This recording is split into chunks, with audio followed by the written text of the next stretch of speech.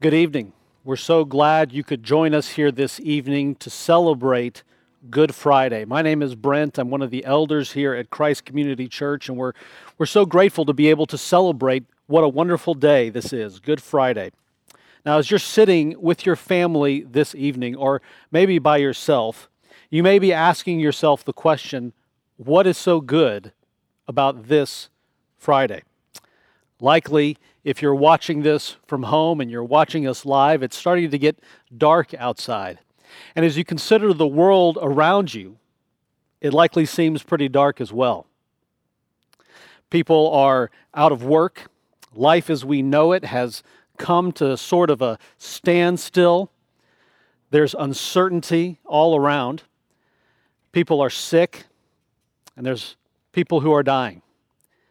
What is so good about this Friday?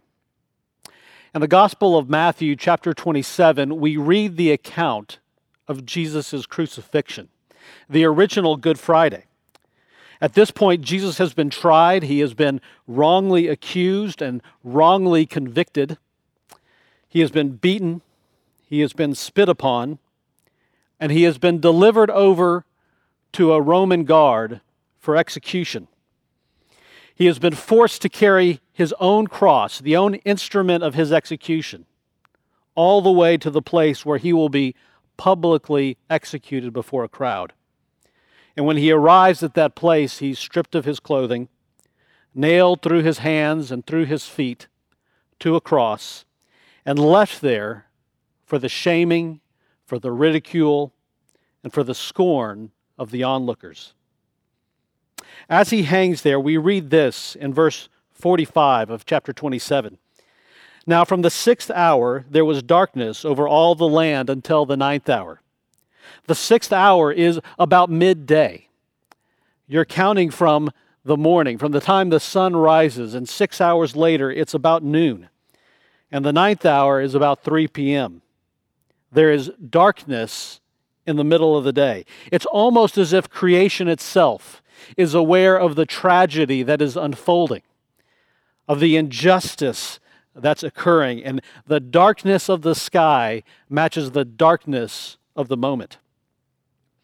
And it's at the darkest moment of that day we read in the next verse, and about the 9th hour, Jesus cried out with a loud voice, saying, Eli, Eli, lema sabachthani. That is, my God, why have you forsaken me? Jesus, in his turmoil on the cross, cries out to his Father in deep despair. Why have you forsaken me? There's a lot going on with what Jesus is saying here. But at its base, at its core, there is real emotion in his words. There is real anguish in what he says. There is real despair. And there is a real prayer, a real plea to his Father. And at that moment, Jesus is experiencing the full extent of God's wrath. Jesus, bearing in his body and in his spirit all of the consequences, all of the punishment, all of the judgment for every sin that has ever been committed in all the world, paying every debt. Everything that is wrong with the world in that moment comes crashing down upon Jesus, and he suffers at the cross. In 1 John 2:2 we read this, he is the propitiation, the satisfaction for our sins, and not for our sins only, but also for the sins of the whole world. Jesus is paying a catastrophic price on the cross. And as that price is paid in full, we read this in verse 50. And Jesus cried out again with a loud voice, and he yielded up his spirit. As we just read in John chapter 19, those final words that he say is the word telestai. It is finished. And then Jesus dies. This is the darkest moment of that darkest day. the worst moment not only of that day, but of all of human history, of all of world history. The Son of God himself, perfect, innocent, worthy, has been killed at the hands of sinful men. Sinful people just like you and I. Of all the wicked and terrible sins committed by mankind, this is by far the worst, and it isn't even close. Think of it this way. Every good thing that you or I receive, everything that we love, everything that we enjoy, everything that we need comes from God. He is the giver of all good gifts. And if there's anything that we hold on to or that we enjoy or love, God has given it to us.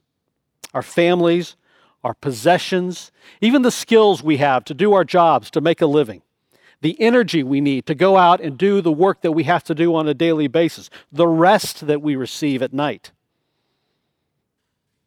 our own livelihoods, our own lives. All of that is a good gift from God. And here in this moment, God has sent his greatest gift into the world, his own Son. The greatest gift that God can give. He sends his own Son. He comes himself in his Son. And what do we do with that gift? We kill him. That's the injustice that's unfolding in this moment. So what is so good about Good Friday? Why is it so good? One of my favorite poems is written by Henry Wadsworth Longfellow, and it's a poem called Gain and Loss. And I love how it goes, and it reads like this. He says, "When I compare what I have lost with what I have gained, what I have missed with what attained, little room do I find for pride." You see, Longfellow is saying that he's a bad judge of success and failure. He doesn't take pride in his ability to determine when he's achieved something important and when he's failed. He goes on and says this, "I'm aware how many days have been idly spent, how like an arrow the good intent has fallen short and been turned aside." You see, he describes his own ineffectiveness here. Many days he does nothing. He doesn't accomplish anything. And other days he has good intentions of accomplishing something, and he's only turned aside. He fails. But he concludes with this line. He says, "But who shall dare to measure loss and gain in this wise? Defeat may be victory in disguise. The lowest ebb is the turn of the tide." You see, Longfellow reminds us that things are not always as they seem. Sometimes we think we've won a great victory, and we're exultant in how we've achieved something wonderful, only to realize that it's empty. You've often heard the expression, be careful what you wish for. Sometimes the things that we think we really, really want turned out to be worthless, or even to our detriment. At other times, our biggest failures can be disguised as victories. We've all heard the stories of some man or some woman who has overcome some tragedy in their life to go on and achieve some greater story that they never would have imagined at their lowest moment. And nowhere is that more obvious. Nowhere is that more true than at the cross. As Longfellow says, the lowest ebb is the turn of the tide. The result of Christ's death are immediate. After he dies, in verse 51 we read this, "And behold, the curtain of the temple was torn in two from top to bottom." The Old Testament temple had three areas really, but the main areas were the outer courts where the Jews and the Gentiles could gather, and then the Holy of Holies where only the high priest could enter. And even then, only at certain times of the year. It was where God himself resided, and he was separated from the rest of the world. And sin separates the world and all of its creatures from a holy God. But with Jesus' death, The curtain that separated the Holy of Holies from the rest of the world has been ripped in two. And no longer is there separation from God. You see, the death of Christ, this dark moment in human history, brings with it reconciliation. There's reconciliation in that moment. You and I can now come directly to this holy God. We can pray to Him. We can seek forgiveness from Him. And we can live as His children instead of as His enemies. That's not just reconciliation. There's also resurrection. You see, the next verse we read this: the earth shook and the rocks were split. The tombs also were opened, and many bodies of the saints who had fallen asleep were raised. And coming out of the tombs after His resurrection, after Jesus' resurrection, they went into the holy city and appeared to many. You see, the earth itself here is preparing itself for the resurrection of Christ. We've all heard the phrase earth-shattering news. This is the original earth-shattering news. Jesus' death has physical effects on the world. The earth itself begins to shake. And you read elsewhere in Scripture where it's described as labor pains, as if the earth is about to give birth to something brand new, new life. And that new life is first the resurrection of Jesus Christ, and then the resurrection of the saints. And this little mini resurrection that we read about here only pictures in a small way the general revelation of a resurrection that we all look forward to one day. You see, the effect of Christ's death is life for the saints. But there's one final thing I want you to see here. It's the next effect of Christ's death that appears.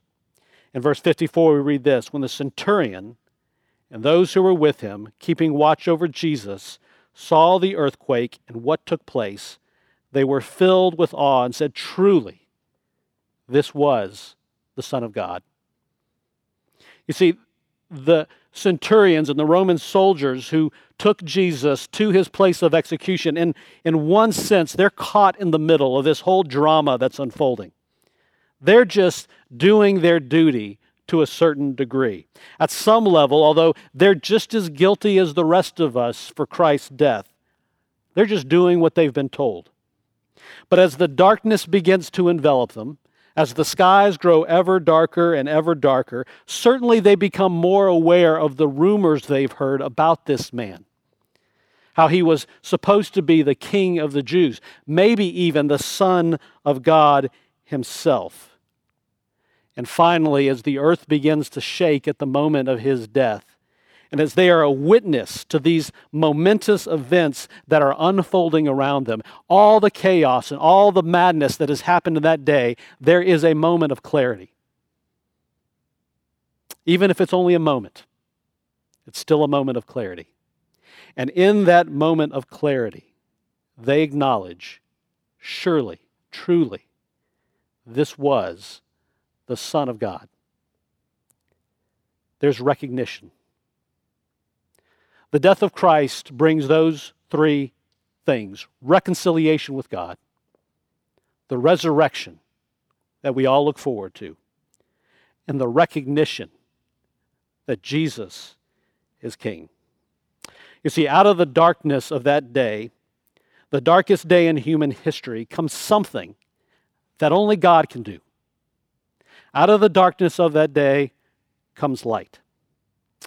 The motto of the Protestant Reformation was this: post tenebras lux. After darkness, light. What the Reformers knew, what Protestants have known throughout the ages, what Christians have known throughout the ages is this: God brings light out of the darkness.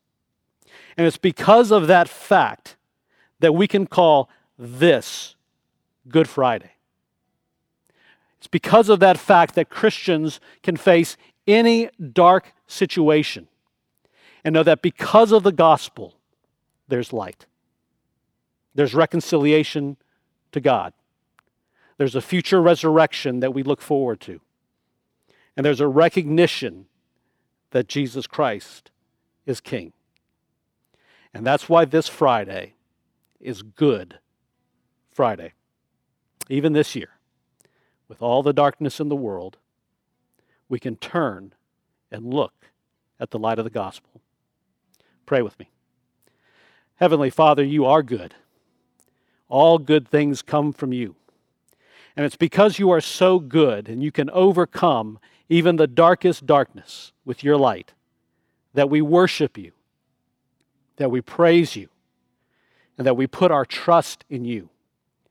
And nowhere have you demonstrated more clearly your ability to overcome the darkness than at the cross. The worst moment in human history, the greatest tragedy in human history, the greatest injustice in human history, you have turned the tide and made that, even that, good. And only a God as great as you can do that.